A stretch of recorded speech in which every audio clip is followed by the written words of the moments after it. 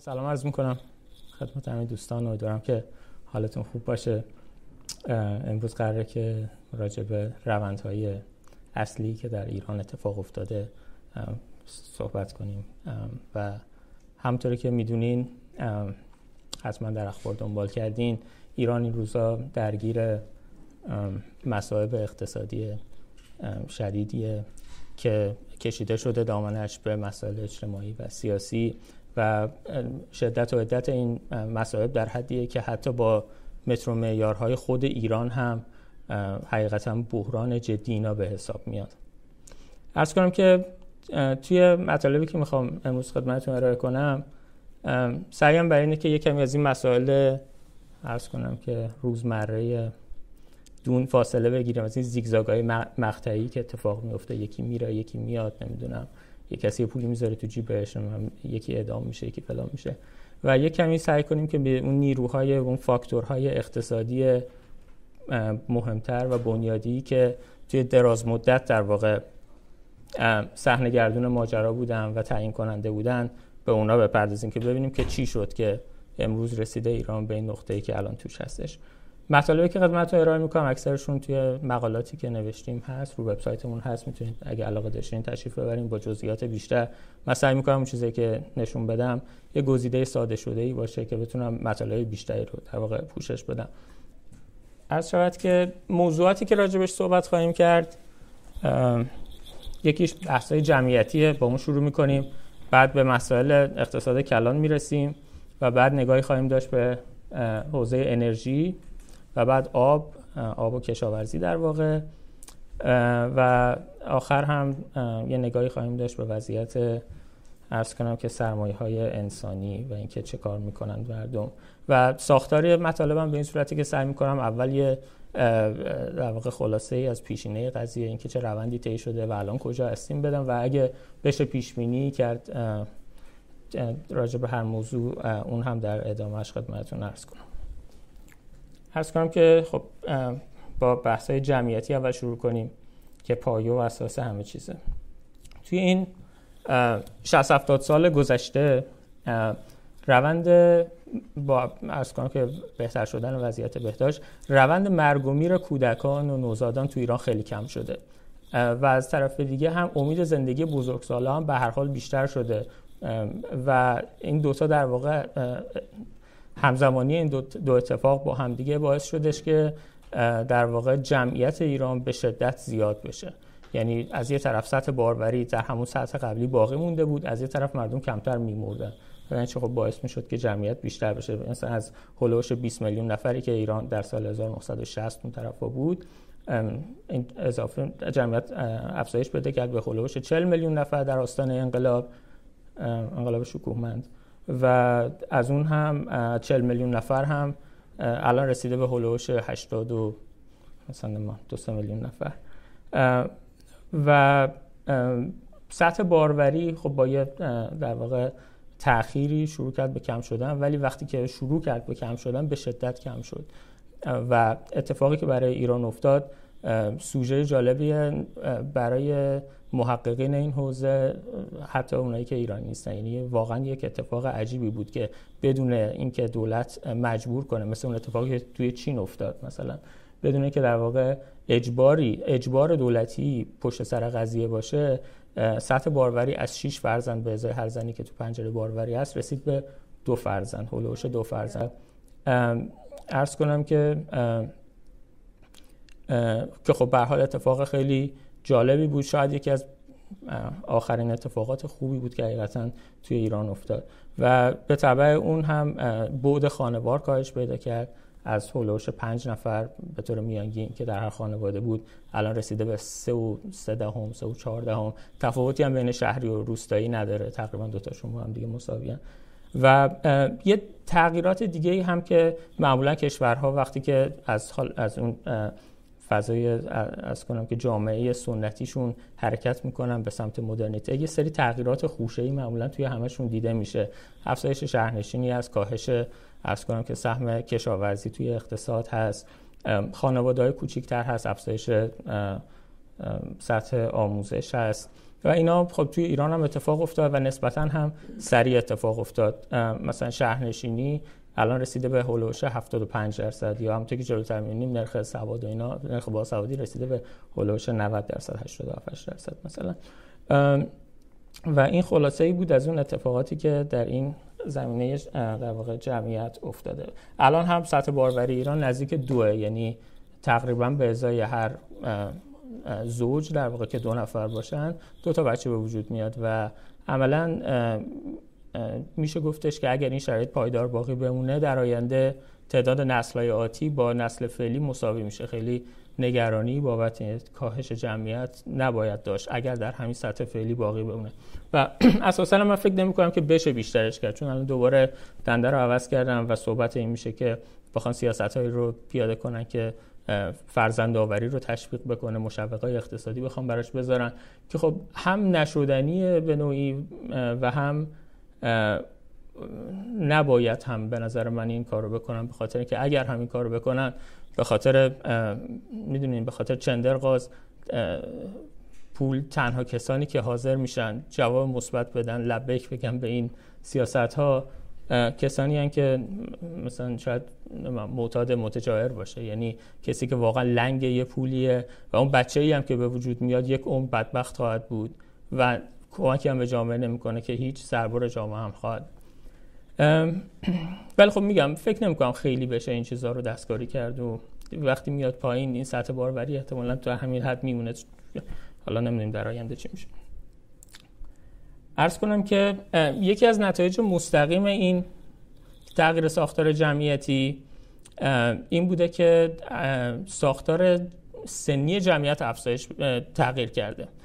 مثلا در سال 1986 که آمارش اینجا میبینید به عنوان اولین ستون، میانگین سنی ایرانی‌ها 17 سال بوده.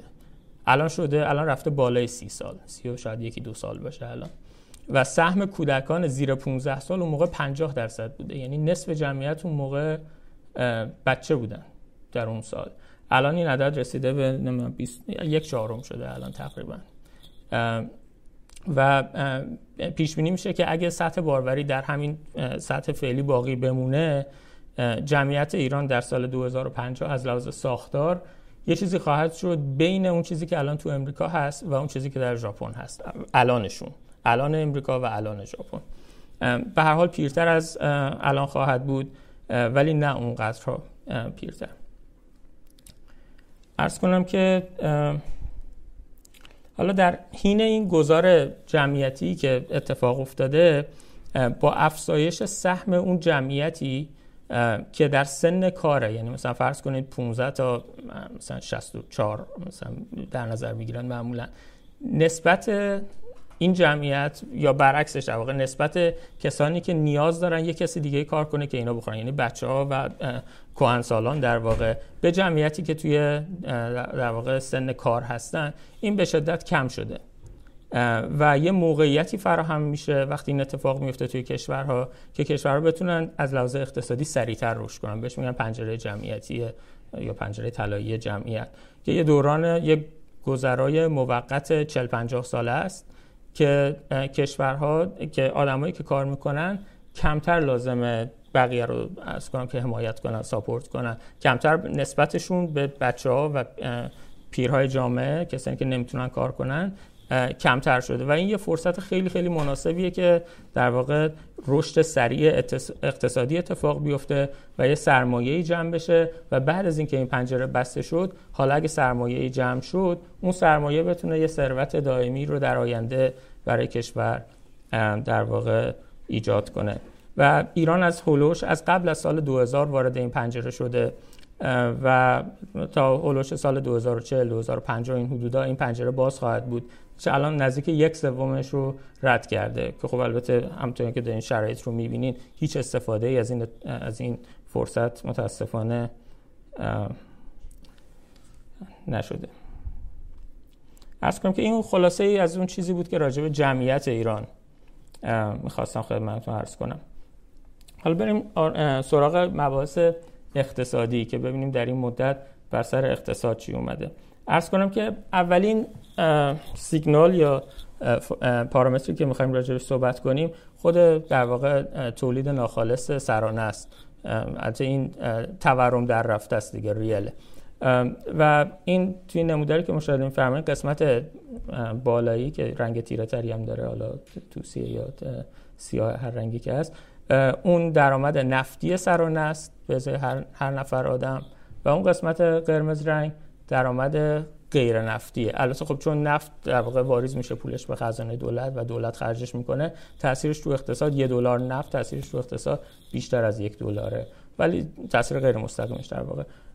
ولی خب اینجا فقط ما تاثیر مستقیمش رو در نظر گرفتیم. واقعا میبینین که عرض کنم که چند تا نکته داره این نمودار. یکی این که اگر اول انقلاب رو، اون خطی که اولین خط عمودی که هست رو در نظر بگیرین به عنوان مبنا و الان رو هم در واقع درآمد سرانه رو هم الان نگاه بکنید، ایران یه چیزی هول و هوش 1% در سال رشد اقتصادی داشته سرانه، و این برای کشوری که توی از لحاظ توسعه توی اون سطحیه که ایران هست این عدد خیلی کمه.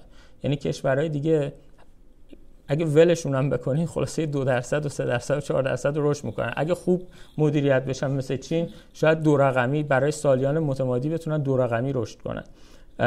ولی ایران با تمام منابعی که در اختیار داشته، چه از لحاظ نفت و چه از لحاظ منابع انسانی، متاسفانه فقط 1% در سال رشد کرده و اون رشدش هم هزاران بار بالا و پایین شده. توی این مدت، تو همین 40 سال 1300 میلیارد دلار نفت فروخته شده. 1.3 تریلیون که 700 میلیارد دلارش زمان احمدی نژاد بود. و نکته دیگه هم اینه که خب الان یه چیزی نزدیک 10 ساله که این عدد بیشتر نشده، یعنی 10 ساله که درآمد تو ایران بیشتر نشده. و خب این دلایلی داره که حالا جلوتر یک کمی بهش خواهیم پرداخت.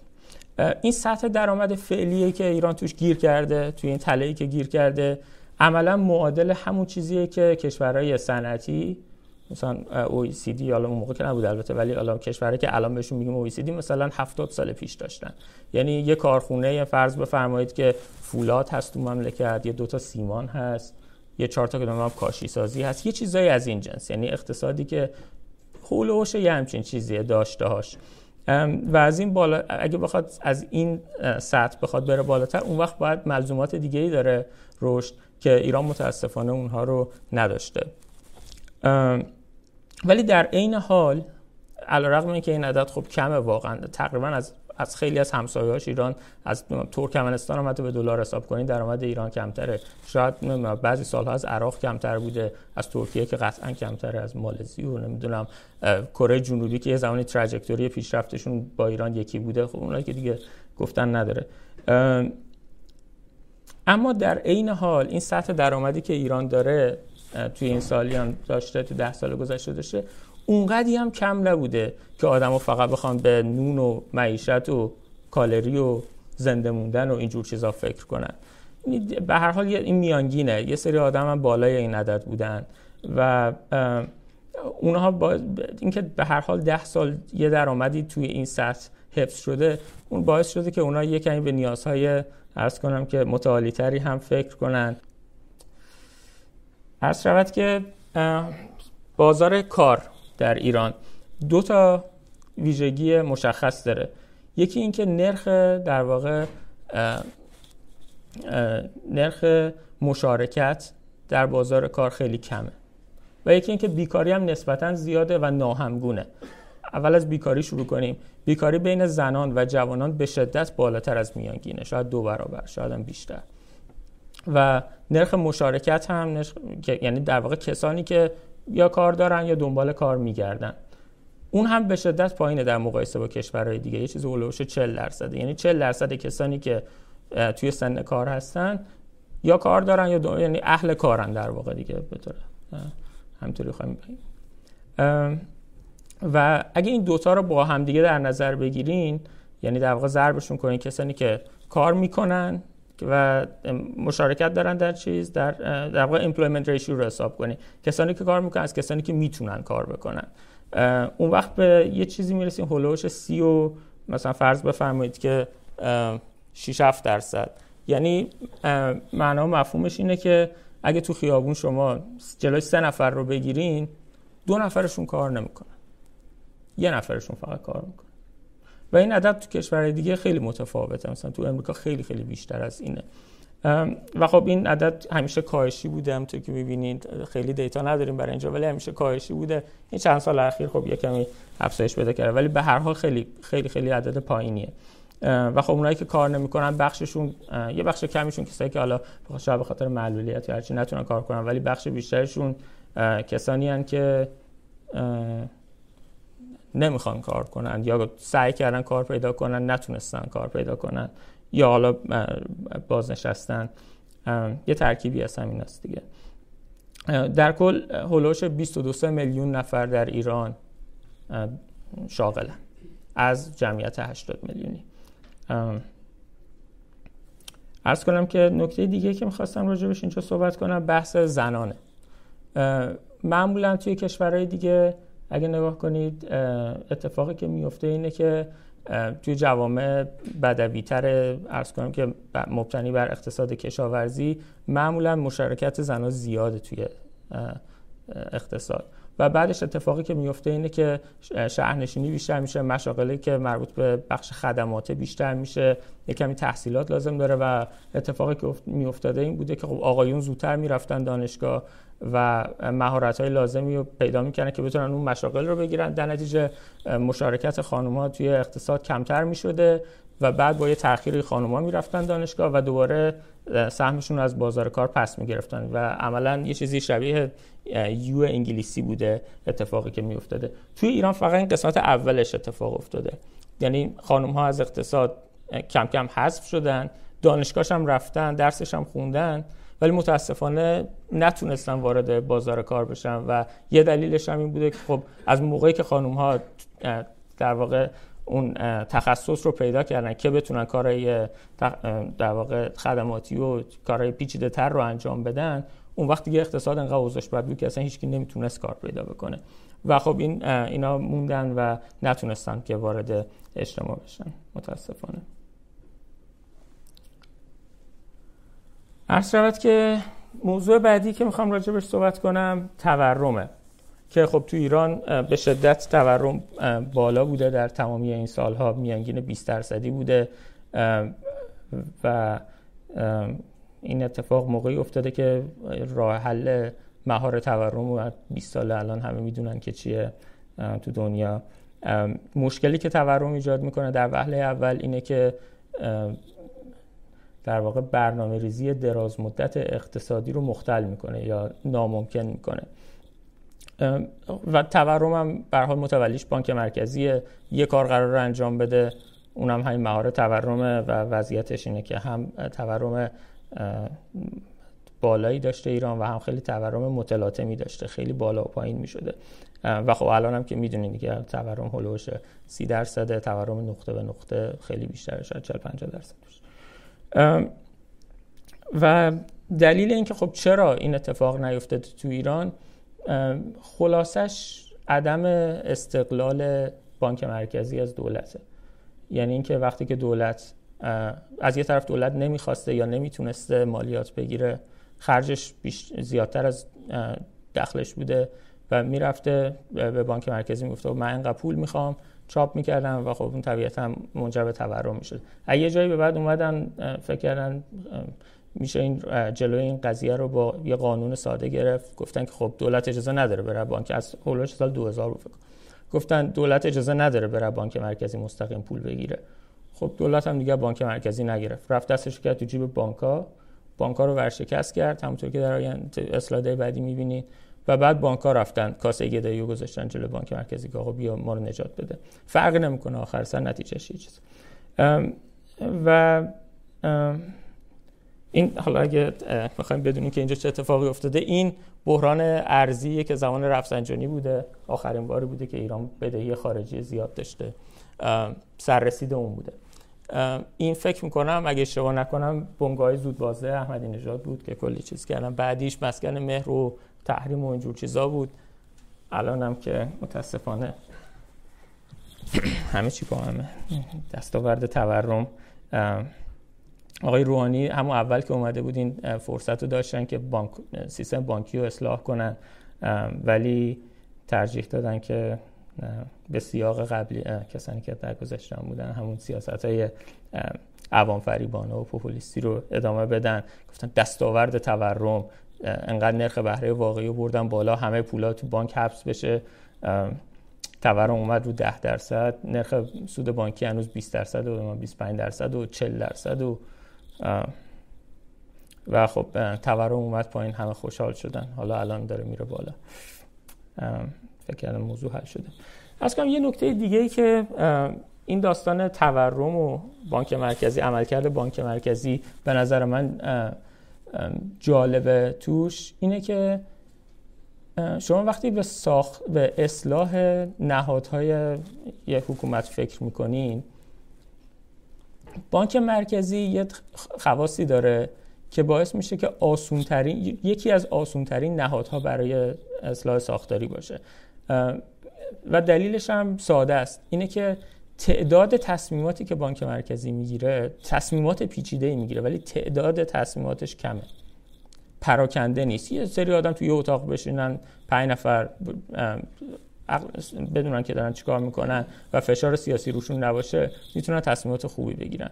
مثل آموزش و پرورش نیست که همه جا پخش باشه، مثل عدلیه نیست که همه جا پخش باشه.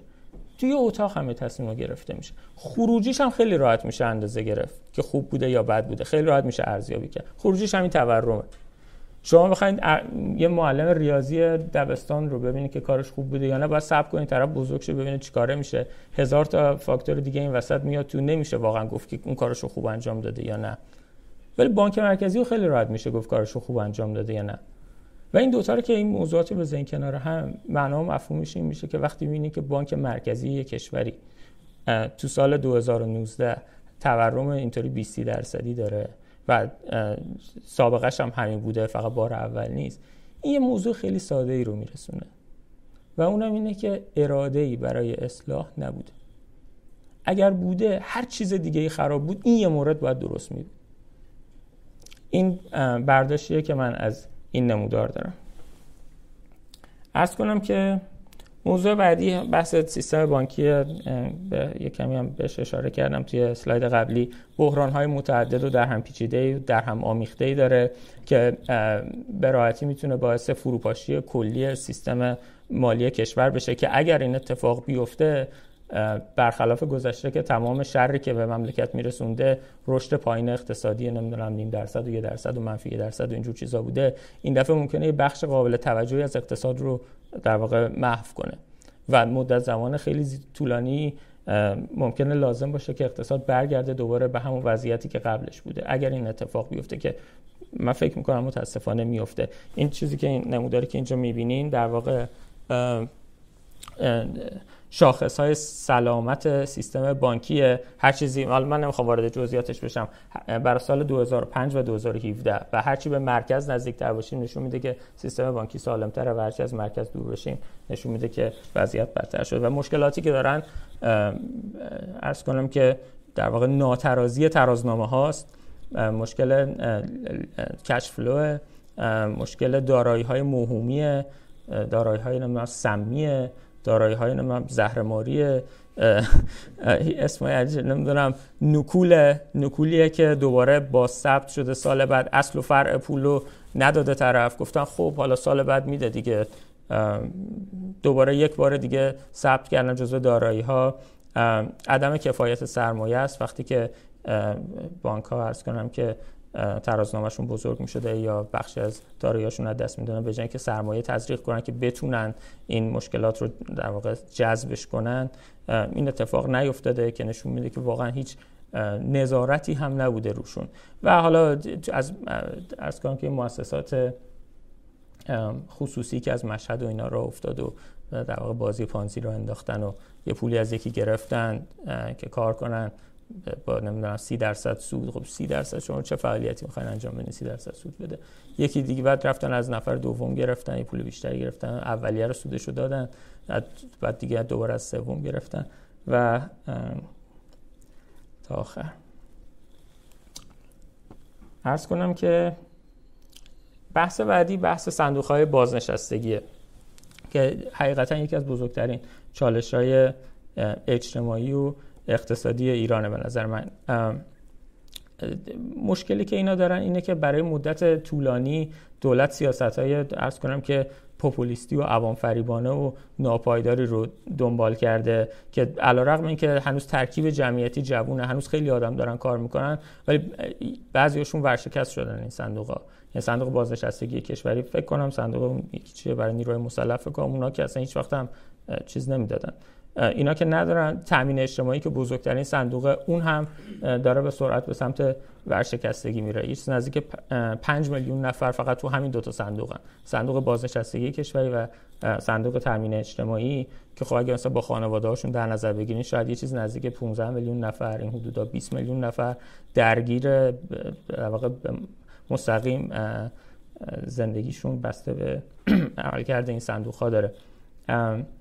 و این خط قرمزی که میبینید که داره کم میشه رو این یکی نمودار با خوندش، این نسبت در واقع چیزی که تو ایران بهش میگن کسور پرداز به مستمری بگیر یا به بازنشسته، کسی که کار میکنه که در واقع ساپورت کنه که این کسی که بازنشسته است حقوق داشته باشه. و این عدد میبینید که از یه چیزی نزدیک 6 الان رسیده به هولوش 3.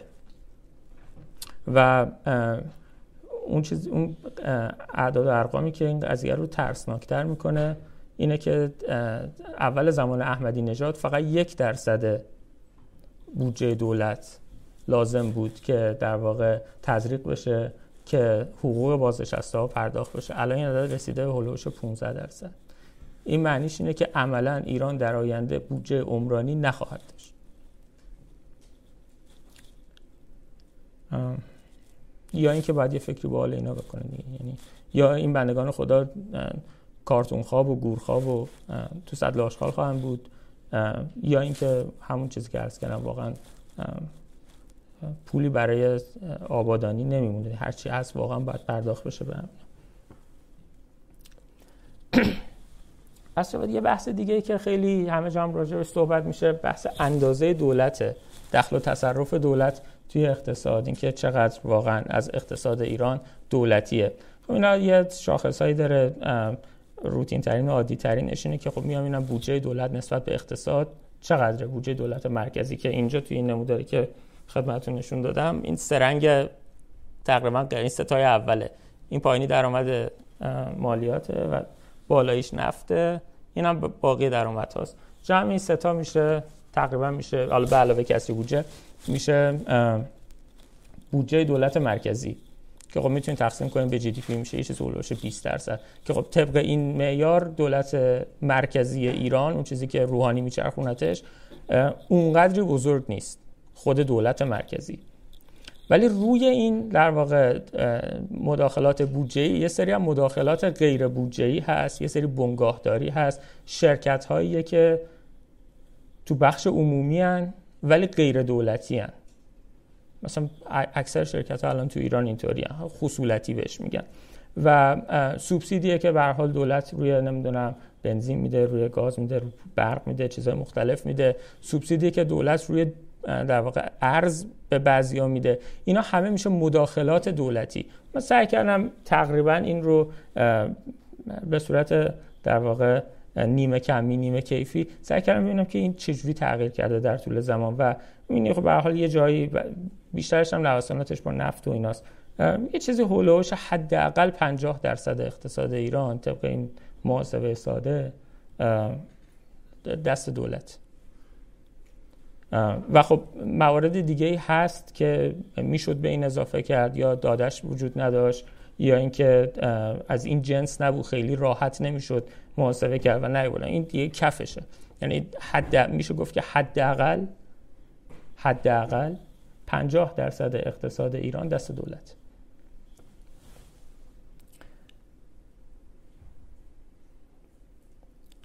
هر شاید که حالا اون کسایی که توی زمینه تو بحث توسعه و اینا کار میکنن تو بانک جهانی و اونور، قبلا فکر میکردن که یا تصور غالب بر این بود که اتفاقی که افتاده در زمینه سایز اندازه نسبی دولت این بوده که از تو قرن 20 از اوایل قرن 20 تا 1900 مثلا 80 اون طرفا دولت‌ها در حال بزرگ شدن بودن. سرویس‌هایی که به مردم ارائه می‌کردن بیشتر می‌شد، گسترش بیشتر می‌شد، عمقش بیشتر می‌شد و بعد همون هولوش سال 80 با روی کار اومدن من تاچر رو نمیدونم ریگان و آموزه‌های فریدمن و اینا باعث شدش که دولت‌ها رو در واقع یه تغییر روندی اتفاق بیفته، دولت‌های غربی شروع کنن به سمت کوچیک‌تر شدن.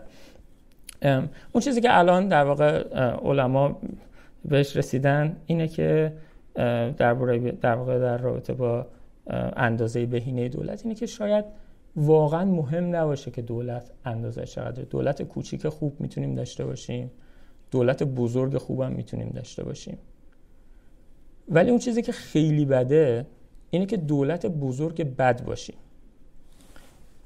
و اگه این نمودار رو 4 قسمت کنیم، محور افقی راست من یادم رفت، محور افقی در واقع همون اندازه دولته، اسکوپ دولته. محور عمودی اون چیزی که بانک جهانی بهش میگه در واقع کارایی حکمرانی، گاورننس افکتیونس در واقع. و خب اینجا دولت‌های کوچیک‌ترن، سمت چپ هرچی میریم و دولت‌ها بزرگتر میشن. این هم کارایی، هرچی بریم بالا خب بهتر میشه. اینجا میشه دولت‌های کوچیک خوب، اینجا میشه دولت‌های بزرگ خوب که مثلا این کشورهای اسکاندیناوی توشن، اینجا میشه دولت‌های کوچیک بد که البته خب اینا مثلا کشوری مثل چین یا ونزوئلا دلیل اینکه اینجان اینه که خب اینا هم عین ایران یه سری چیزای دیگه است که اگه بهشون اضافه کنین میان این طرف. و ایران خود دولت مرکزیش اینجاست، ولی اگه مخلفات رو بهش اضافه کنین که تو اسلاید قبلی عرض کردم میفته اینجا. و این معنیش اینه که شما با یه دولت بزرگی سر و کار دارین که دست رو همه چیز میذاره، همه کار میخواد بکنه و تواناییش هم نداره و اتفاقی که میفته اینه که منابع هدر میرن دیگه. یعنی ایران قطعا توی بدترین قسمت این نمودار واقع شده. نکته دیگه‌ای که در واقع پراکسی از توانایی و عرضه و عملکرد دولت هاست، بحث اینه که چقدر میتونن مالیات بگیرن از مردم. خود گرفتن مالیات یه عرضه‌ای میخواد دیگه که بتونین مالیات بگیرین.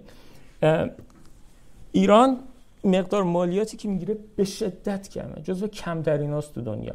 اینکه عربستان کم میگیره به خاطر اینکه واقعا درآمد نفتی سرانش خوب انقدری هستش که بدون مالیات نمیگیره، کاری هم جوابم پس نمیده به مردمش، میتونه این کارو بکنه. ولی ایران اقتصادش به اندازه اقتصاد عربستان نفتی نیست، خیلی کمتر نفت، 30% درآمدهای دولت از نفت میاد و باید بتونه مالیات بیشتری بگیره اگه بخواد کار درست انجام، ولی خب نمیتونه بگیره و مقدار مالیاتی که مثلا در حد افغانستان و پاکستان و اینجور کشوراست.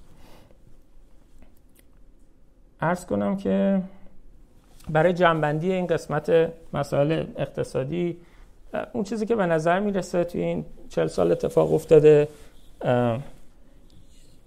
این بوده که واقعا هیچ استراتژی مدون فکر شده‌ای برای رشد وجود نداشته. واقعا با هر کسی تو ایران صحبت میکنه یا میبینی یه چیز نوشته 1000 تا از این ایسما و اینجور چیزا میچسبونن به هم دیگه، ولی واقعا مکتب اقتصاد ایران مکتب بی مکتبیه.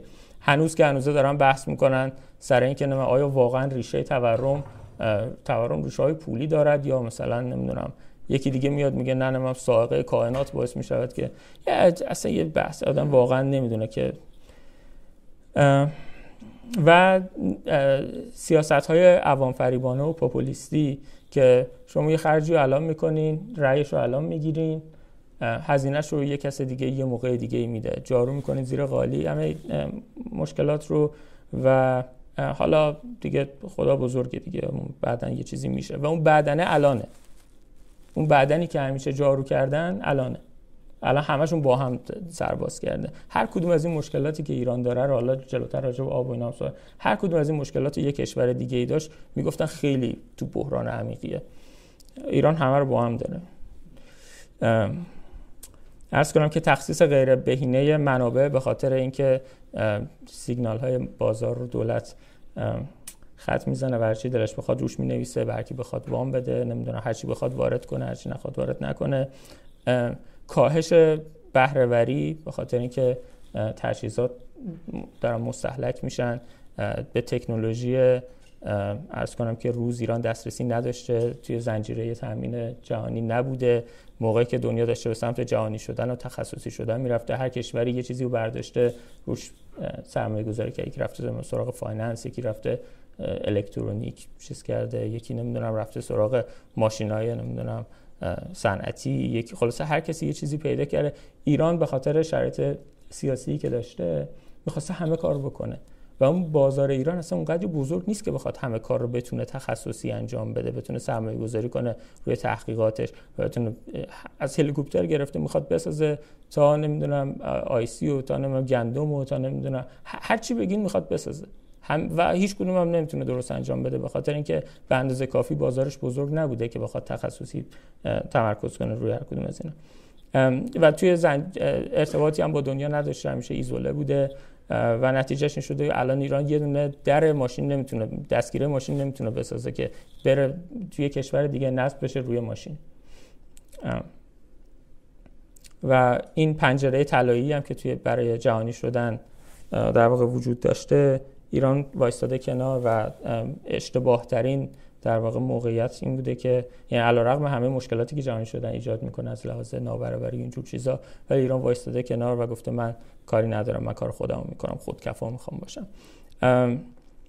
بحث دیگه خصوصی سازیه که اسلاید دیگه راجعش درست نکردم، ولی اتفاقی که افتاده این بوده که بدیهای خصوصی سازی که در واقع زمان یلسین اتفاق افتاده و بدیهای اون چیزی که تو چین اتفاق افتاده، اینا تونستن هر دوتا رو با هم دیگه ترکیب کنن. یعنی هم اولیگارشش رو ساختن، همین که واقعا اون بنگاه نرسیده به دست بخش خصوصی واقعی که بعد دلش بسوزه بخواد بره یه کسی رو بیاره سرمایه گذاری کنه و واقعا اونجا رو سودده کنه. یعنی هم در واقع حمایت دولتی باقی موند، هنوز هر جا لازمه بهش دلار تزریق میکنن، هر جا لازمه نمیدونم بهش مجوز واردات میدن یا هر کمک دیگه‌ای که بتونن بکنن. و از اون ورم خب یه مکانیزم ایجاد شده که حقوقی که میگیرن مدیرانشون اعداد نجومی باشه. عرض کنم که به نظر نمیرسه که شرایط فعلی ایران، یعنی ایران بتونه از این سطح از توسعه بره بالاتر، مگر اینکه واقعا در واقع حکومت قانون برقرار بشه. یعنی من بعید میدونم که ایران بتونه رشدی بکنه در آینده بدون اینکه این اتفاق بیفته. یعنی به نظر من شخصا فکر میکنم که به مراتب از دموکراسی برای ایران مهمتره این قضیه که قانونی باشه، قابل پیش بینی باشه، حق مالکیت شخصی به رسمیت شناخته بشه و تا این اتفاق نیفته از این سطحی که عرض کردم با یه دو تا کارخونه فولاد و سیمان و کاشی و یه مقداری پتروشیمی و یه مقداری نفت و اینجور چیزا درآمد ایران، اقتصاد ایران بهتر نخواهد شد. و نکته دیگه هم اینه که اصلاحاتی بودن که خیلی واضحن که باید اتفاق میافتاده، هر کسی میدونه و اینا اتفاق نیفتاده، حاضر نشده کسی این اصلاحات رو انجام بده و دلیلش هم غفلت نبوده. این موضوعاتیه که خیلی ساده تر از این حرفان که کسی به ذهنش نرسه. موضوع این بوده که نمیخواستن انجام بدن. مثل فرض بفرمایید که قیمت حامل‌های سوخت مثلا، خیلی چیزا هستش تو هر زمینه آدم انگشت بذاره این چیزا زیاده. موضوع این که به هر حال شما وقتی میخواین اصلاحات انجام بدین تو کوتاه مدت یه رنج رو عرض کنم که هزینه‌ای رو تحمیل میکنین که باید از اون طرف توانایی اینو داشته باشین که مقاومت کنین تا اینکه حالا یکم که گذشتش نتیجهش رو ببینید. تو ایران اون موقعی که میشد این کار رو کرد گذشت و الان اگه بخوان اصلاحاتی انجام بدن به نظر من مثل اینه که شما موتور هواپیما رو بخواید رو هوا تعمیر کنین. یعنی موقعش الان نیست و خودشون هم میدونند کسانی که تصمیم گیرن هواپیما رو موقعی تعمیر میکنن که رو زمینه و وقتی که هواپیما رو زمینه تو ایران همه کپکشون خروس میخونه، کسی کاری به چیز دیگه نداره، به فکر آینده نیست و وقتی که شرایط مثل الان میشه خب طبیعتا توان این که اصلا بخواد اصلاحی انجام بشه نداره کشور. و به هر حال سیاستمداران، کسانی که پشت فرمون نشستن، طبیعتا اونا هم ترجیح میدن که سرنوشت برژنف رو داشته باشن تا سرنوشت گورباچوف، ولی خب از اون ورم انقدر این اصلاحات عقب افتاده که دیگه واقعا دیر شده. این عرض کنم که خلاصه‌ای بود از وضعیت اقتصاد ایران، چیزی که من میفهمم. موضوع بعدی من دیگه سعی می‌کنم کمی تندترم برم جلو. بحث بعدی نفت و گاز که عرض کنم که ظرفیت تولید نفت ایران توی سالهای گذشته، توی چند دهه گذشته اولش 3.8 میلیون بشکه در روز بوده. این قسمت بالایی صادرات، اینم مصرف داخلیه که خب می‌بینیم مصرف داخلی زیاد شده در طی این سالیان با افزایش جمعیت و به هر حال رشد اقتصادی تا حدی به ازای هر 1% رشد تقریباً 85% مصرف سوخت‌های مایع در واقع تو ایران بیشتر میشه. از اون طرف میادین و میادین نفتی ایران و چاه‌های نفتی ایران خب طبیعتاً وقتی تولید ازشون انجام میشه فشارشون کم میشه، نیاز به این پیدا میکنن که یا برن سراغ یه میدان نفتی جدیدی توسعه بدنش یا همون قبلی‌ها رو خلاصه یه کاری بکنن که نفت بیشتری ازشون در بیاد. و خب تا الان تقریباً میشده بدون تکنولوژی عرض کنم خیلی پیچیده این کار رو انجام داد، ولی خب کم کم و مخصوصاً از 7-8 سال دیگه احتمالاً حتی حفظ سطح فعلی تولید نفت توی ایران نیازمند این خواهد بودش که سرمایه‌گذاری کلانی انجام بشه. عرض کنم که سیستم‌های آرتفیشال لیفت و EOR و اینجور چیزا بیان نصب بشه و مورد بهره برداری قرار بگیره که خب ایران اونا رو نداره و فکر کنم ما که حساب کرده بودیم به طور میانگین میادین ایران 6% در سال تولیدشون کم میشه. یعنی اگه شما امسال 6% به اون چیزی که پارسال بوده اضافه کنید، تولیدتون آخر سال ثابت مونده و این در آینده رسیدن به این 6% که حتی بخواد در همین سطح فعلی تولید کلی بمونه کار خیلی آسونی نخواهد بود و نیازمند سرمایه‌گذاری، هزینه تولید نفت میره بالا و خب طبیعتا وقتی این اتفاق بیفته حاشیه سودش میاد پایین‌تر از اون چیزی که الان هست. هرچند این که به هر حال نفت ایران خیلی نفت ارزونیه، یعنی هنوزم زیر $5، قطعا زیر $10، احتمالاً شاید اولش $5 باشه میانگینش. همچنان سوده خواهد بود در آینده هم، ولی سود کمتری داره. فکر زمان شاه اونجا که خیلی دیگه نفت زیاد داشت تولید میشد، اگه اشتباه نکنم هر چاه به طور میانگین روزی فکر کنم 15,000 بشکه 12,000 بشکه یه همچین چیزی تولید می‌کرد. الان شده مثلا 1500 بشکه. عرض کنم که در زمینه گاز خب ایران احتمالاً بزرگترین منابع گازی دنیا رو داره، ولی تا همین 1-2 سال پیش وارد کننده گاز بود ولی خب به هر حال با توسعه میدان پارس جنوبی خلاصه الان حجم خیلی خیلی زیادی گاز تو ایران داره تولید میشه. ولی وقتی شما نگاه کنید که این گاز چجوری پخش میشه بین در واقع ذی‌نفعان مختلف، واقعا آدم گریهش میگیره. یعنی اینقدر غلطه این در واقع الوکیشن، این تخصیص گاز بین حوزه‌های مختلف، اینقدر حیف و میلش زیاده که آدم واقعا حیران میمونه. یکی از مصارف گاز که از لحاظ اقتصادی و هم از لحاظ استراتژیک خیلی مهمه اینه که گاز رو از میدان گازی مشترکی که پارس جنوبی مال قطر هم هست اونور فکر کنم بهش میگن نورتوم اگه اشتباه نکنم، از اون میدان مشترک بکشن بیارن داخل کشور و تزریقش کنن توی میادین کهنه، میادین قدیمی تری که فشارشون داره کم میشه که هم تولید نفت بره بالا و همین گاز اونجا بمونه، ذخیره بشه برای آینده، چون دوباره میشه اینو درش آورد. ولی میدونه انقدر برای یعنی تا یه مقداری گاز تولید میشه انقدر همه میریزن سرش که آخر سر هیچی نمیمونه برای اینکه بخواد بیشتر تزریق بشه به این میادین گازی، میادین نفتی ببخشید. عرض کنم که حالا اینا جزئیات این که چجوری مصرف میشه و چقدر در واقع از لحاظ اقتصادی غیر بهینه است، اینا توی مقالات هست، من خیلی نمیخوام دیگه واردش بشم. عرض کنم که برای جمع‌بندی این قسمت نفت و گاز ایران یه چیز نزدیک 150 تا 200 میلیارد دلار سرمایه گذاری توی بخش نفتش لازم داره. اصل سختی از عرض کنم که هولوش سال 2025 مثلا فرض کنید یا 7-8 سال دیگه اون موقع است که سختی در واقع سختی اصلی دیده میشه، به خاطر که تا اون موقع به هر حال یه میادین دیگه هست تقریبا دست نخوردن، جوونن، هنوز این کاهش تولید رو میشه با توسعه اونا جبران کردش. ولی از اون به بعد دیگه احتمالاً این در واقع این کار رو نمیشه انجام داد.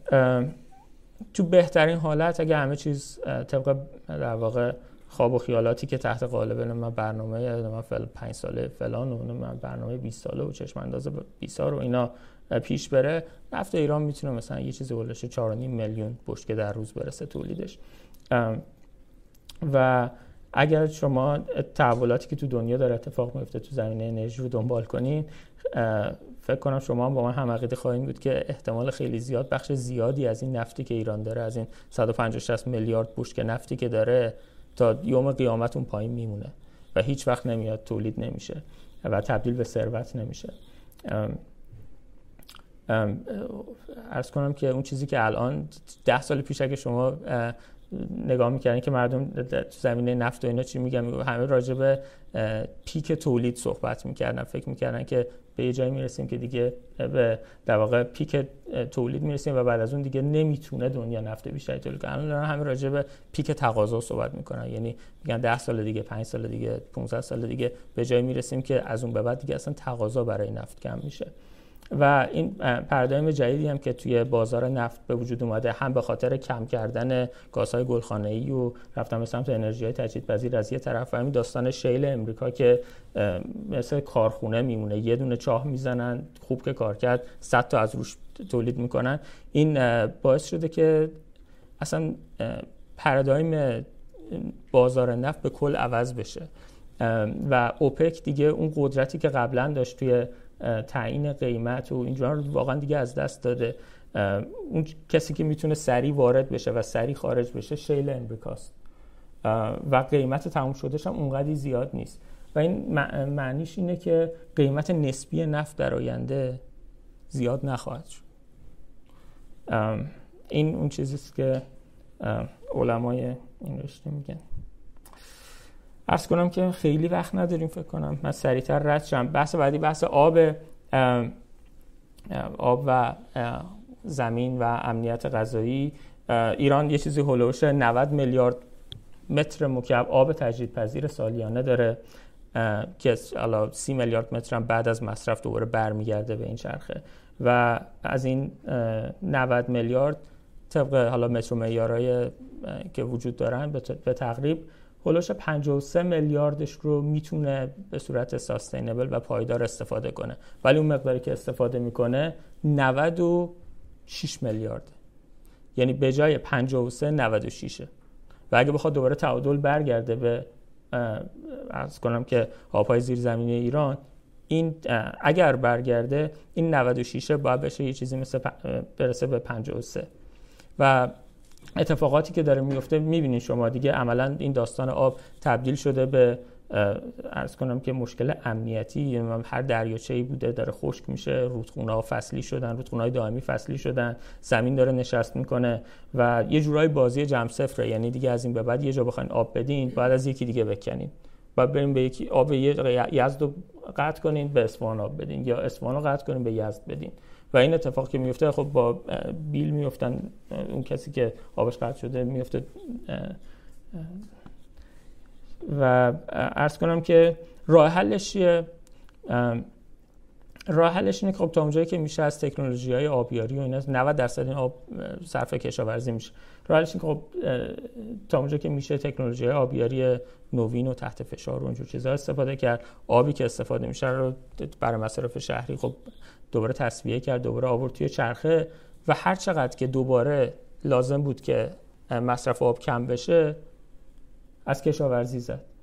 و ما اومدیم توی مقاله با محسن این رو حساب کردیم که خب اگر همه این کارا رو بکنیم، تمام این سرمایه‌گذاری ها انجام بشه، چقدر اون وقت آخر سر دوباره این در واقع فشار کاهش مصرف آب میفته رو دوش کشاورزی و معنی اون برای امنیت غذایی و واردات غذا چیه. این نقشه عرض کنم که در واقع استرس آب‌های زیرزمینی، اون قسمت قرمز رنگ نقاط بحرانی هستند، زرد رنگ نقاطی هستند که تحت فشار زیادن. اون رنگ سبزی که می‌بینید، سبز کم رنگ‌تر، اونا مزارع دیمن، سبز پررنگ‌تر مزارع تحت آبیاری هستند در واقع. و این یکی نقشه که درست کردیم این در واقع مطلوبیت زمین‌های کشاورزی ایرانه نشون میده که کجاها به درد کشاورزی میخوره، کجاها نمیخوره. حالا البته ممکنه یه محصول خیلی خاصی باشه که توی یه جای خاصی مثلا به شوری خاک مقاوم باشه، حالا بشه یه جایی یه کاری کرد، ولی به طور کلی این مطلوبیت کلی اراضی عرض کنم که کل ایرانه. و خب میبینید یه مقدار خیلی کمی، این 0.4% زمینهایی که در واقع میشه به عنوان بهشون گفت خیلی خوبن، 3%، یعنی جمعاً یه چیز اولش 4% زمینه‌های ایران طبق استانداردی که هستش خوب به حساب میاد، زمین خوب مطلوب کشاورزی هستن. یه بخش دیگه هم خب 10% هم تقریبا متوسطن و اینا همین الان داره توشون کشاورزی انجام میشه. هیچ جایی باقی نمونده، یک نقطه باقی نمونده توی این زمین‌ها که جا مونده باشه شما برین اونجا بگین که این زمینه هست، من اینجا دارم کشاورزی میکنم. و نه تنها این اتفاق افتاده، بلکه خیلی مقدار خیلی زیادی کشاورزی تو مناطقی انجام میشه که اصلا نباید انجام بشه. مناطقی که به ضرب و زور آب بستن به زمین، این نمکشو میدن پایین، دوباره سال بعدی که این چیز میشه این نمک میاد بالا، دوباره چیز و پایدار نیست. و خب شما حساب کنید مثلا دلیل اینکه این اتفاق میفته آخر قضیه اینه که یه مقدار چند هکتار، 2 هکتار، 1 هکتار زمین داشته باشین، تو تابستون شما آب بهتون بدن، یه هندونه بکارین، به هر حال یه سال یه خانواده میتونه دووم بیاره با درآمدش. و این باجیه که دولت داره میده، بخاطر اینکه نتونسته جای دیگه کار ایجاد کنه، گفته حالا بذار بزنه امسال زنده بمونه تا ببینیم سال بعد چی میشه. عرض کنم که ما اومدیم گفتیم که خب حالا اون زمین‌هایی که اینجا در واقع تحت در واقع زیر این نقاط قرمزن، زمین‌های آبیاری که در واقع منابع آب زیر زمینشون حالت بحرانی پیدا کردن رو کم کنیم. اول که اومدیم حساب کردیم که با اون سیستم‌های آبیاری و اینا چقدر میشه آب صرفه جویی کرد، یه چیزی اولش 7 میلیارد در واقع میلیارد متر مکعب شد. بعدش دیدیم خب هنوز کافی نیست، گفتیم بریم سراغ اون زمین‌هایی که تحت تنش بحرانی آبن، اونا رو هم کم کردیم، باز کافی نبود، مجبور شدیم بریم سراغ اون زمین‌هایی که خود خاکشون دیگه حالا حالت خیلی بدی داره، خیلی نامطلوبه، و اونا رو هم کم کردیم. انقدر کم کردیم که مصرف کلی آب ایران بشه اون چیزی که همون 53 میلیاردی که عرض کردم خدمتتون.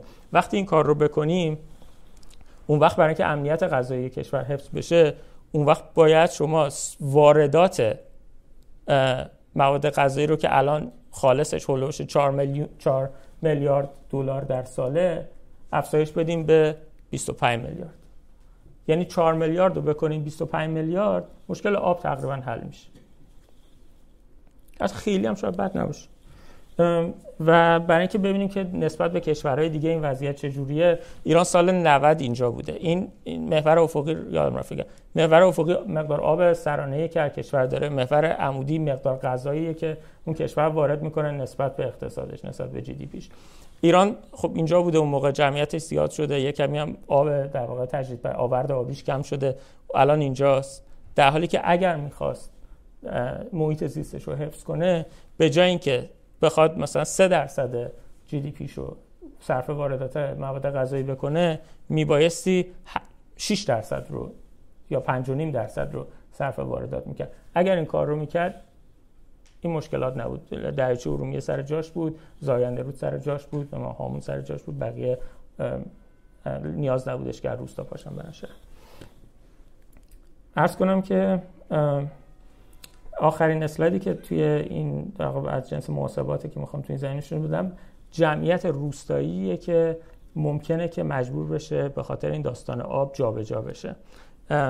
این هر کدوم از اینا در واقع روستاهاییه که وصل به یه شهرستانیه، فکر کنم 300-400 تن اگه اشتباه نکنم، و این رنگ قرمزی که مثلا میبینید اون جاییه که تحت بحران شدید آبی هستن. از 20 میلیون نفر جمعیت روستایی ایران، 6.5 میلیونشون تحت تنش بحرانی آبن و نزدیک 4 میلیونشون هم تحت تنش شدید آبی هستن. یعنی یه چیز اولش نصفشون، نصف 20 میلیون که 10 میلیون میشه، ممکنه به خاطر این داستان آب مجبور شن در آینده جابجا بشن و بیان شهر، حاشیه نشین بشن. عرض کنم که خلاصه این قسمت اینه که خب کشاورزی باید کم بشه و دولت باید به طور فیزیکی آب رو کنترل کنه، باید فلکه رو ببنده تا موقعی که آب باشه یکی میره یه جا پیدا میکنه و باشه چیزی میکاره، سعی میکنه که به هر حال یه در واقع کاری باشه انجام بده بدون بستن فلکی از طرف دولت مشکل آب ایران حل نخواهد شد. 6 میلیون نفر همونطور که عرض کردم تو مناطقی هستند که این قضیه آب ممکنه که مستقیم و به زودی گریبانشون رو بگیره. 4 میلیون دیگه هم توی صفن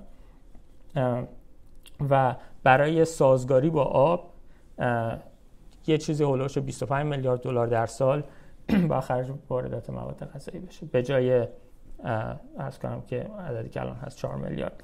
و اگه اینو تقسیم کنین یه عددی هولوش 300 دلار به ازای هر نفر در سال میرسه. یعنی هر یک ایرانی اگه 300 دلار بیشتر خرج واردات مواد غذایی بکنه مشکل آب حل میشه، که من فکر می‌کنم خیلی مثبت این قضیه، چون 300 دلار واقعا یه چند سال کشور به صورت طبیعی رشد کنه خیلی راحت میتونه اینو تامین کنه. ولی خب اون اگه قبلشه دیگه.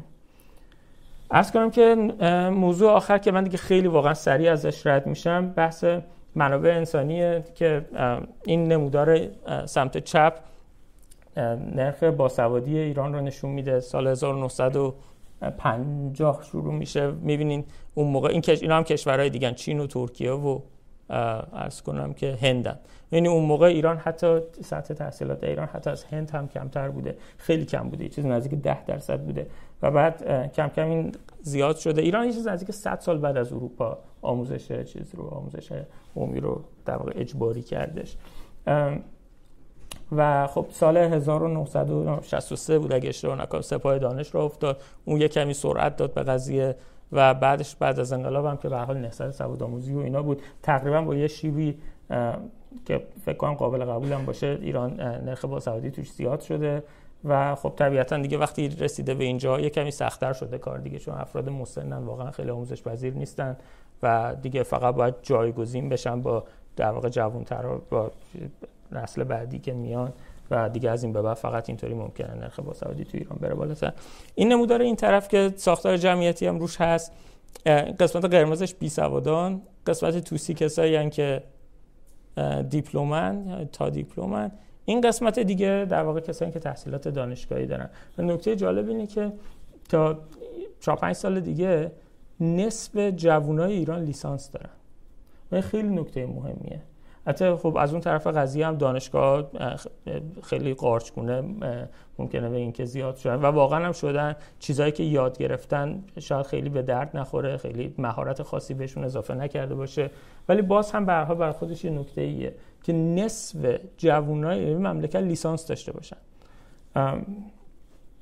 عرض کنم که موضوع آخر که موضوع آخرین مقاله‌ای هم هستش که دادیم و خیلی هم به علاقه خودمون هم نزدیک بود، بحث در واقع خروجی تحقیقاتی روند پژوهشی کشور بوده. می‌بینی که همه جا صحبت میکنن، مسئولین میشینن و از کنم که یه خیاری پوست میکنن و میگن و مثلا عجب کاری کردیم و اینا. ما نگاه کردیم ببینیم که عرض کنم که چجوری این تغییر کرده. سعی کردیم که هم از لحاظ کمی و هم از لحاظ کیفی اینو بسنجیم که خروجی علمی ایران چه اتفاقی براش افتاده. اول من عرض کنم که از لحاظ سرعت رشد اینجا هم ایران باز رکورددار تو دنیاست. سرعت رشد چاپ مقاله در ایران از همه دنیا بیشتر و این در شرایطی حاصل شده که ایران زیر تحریم بوده، بودجه تحقیقاتیش زیاد نشده اونقدری و اینا همه عرض کنم که نشون دهنده اینه که واقعا مسائل ماورالطبیعه. این نموداری که اینجا می‌بینین قسمت آبی پررنگش مقالاتیه که ایرانی‌ها خودشون میدن. زمان از خاتمی شروع میشه، از دوران خاتمی اولش 1000 تا مقاله میدادن و الان شده نزدیک 50000 مقاله یا بیشتر از 50000 مقاله. قسمت آبی پررنگ‌تر اون چیزی که ایرانی‌ها خودشون فقط می‌نویسن. آبی کم رنگ که بالاشه مقالاتیه که با همکاری بین‌المللی نوشته میشه که باز بینشون امریکا اصلا بیشتره. اولش 20000 تا مقاله کلا با امریکا نوشتن، 10000 تا با کانادا، 10000 تا با انگلیس و بقیه هم اگه نگاه کنیم می‌بینیم کشورهایی که ایرانی‌ها توشون زیادترن خیلی نسبت به اون چیزی که آدم انتظار داره بیشتر همکاری کردن باشون، مثلا کشوری مثل مالزی و اینا. عرض کنم که وقتی که مقایسه میکنید ایران رو با کشورهای دیگه، این محور خب جی دی پی کشور، اینم تعداد مقالاتی که در سال 2017 دادن، این می‌بینیم مشخصا ایران می‌بینید که خیلی خیلی بیشتر از اون چیزی که آدم بر طبق عملکرد کشورهای دیگه انتظار داره داره عرض کنم که خروجی علمیشه یا اونطوری که خودشون میگن تولیدات علمیشونه. و خب این عرض کنم که این سوال ایجاد میکنه که واقعا چجوری این اتفاق افتاده، یعنی اصلا معنا و مفهومش چیه اینکه ایران مثلا با 50 خردی هزار تا مقاله در سال دقیقاً یعنی چی؟ خب از اون ورم آدم میبینه مؤسساتی هستن تو خیابون انقلاب شما تشریف میبرین مثلا به همون راحتی که میشه رفت پنیر لیقوان خرید، همونطوری هم به همون راحتی هم میشه رفت یه مثلا مقاله ابتیا کرد آورد زد تو کامپیوتر مثلا عددا بره بالا و ما خودمون به چند تاشون زنگ زدیم ببینیم واقعا چه جوری کار میکنن و اینا. به یکیشون من گفتم که یکم هم ترس و لرزم، گفتم مثلا خیلی حالا چیز نباشه فکر نکنم ما خیلی متقلبیم، گفتم یه سری داده دارم ولی اونقدی خوب نیست که آقا نمیخوام خودمون برات مینویسیم همش نگران نباش.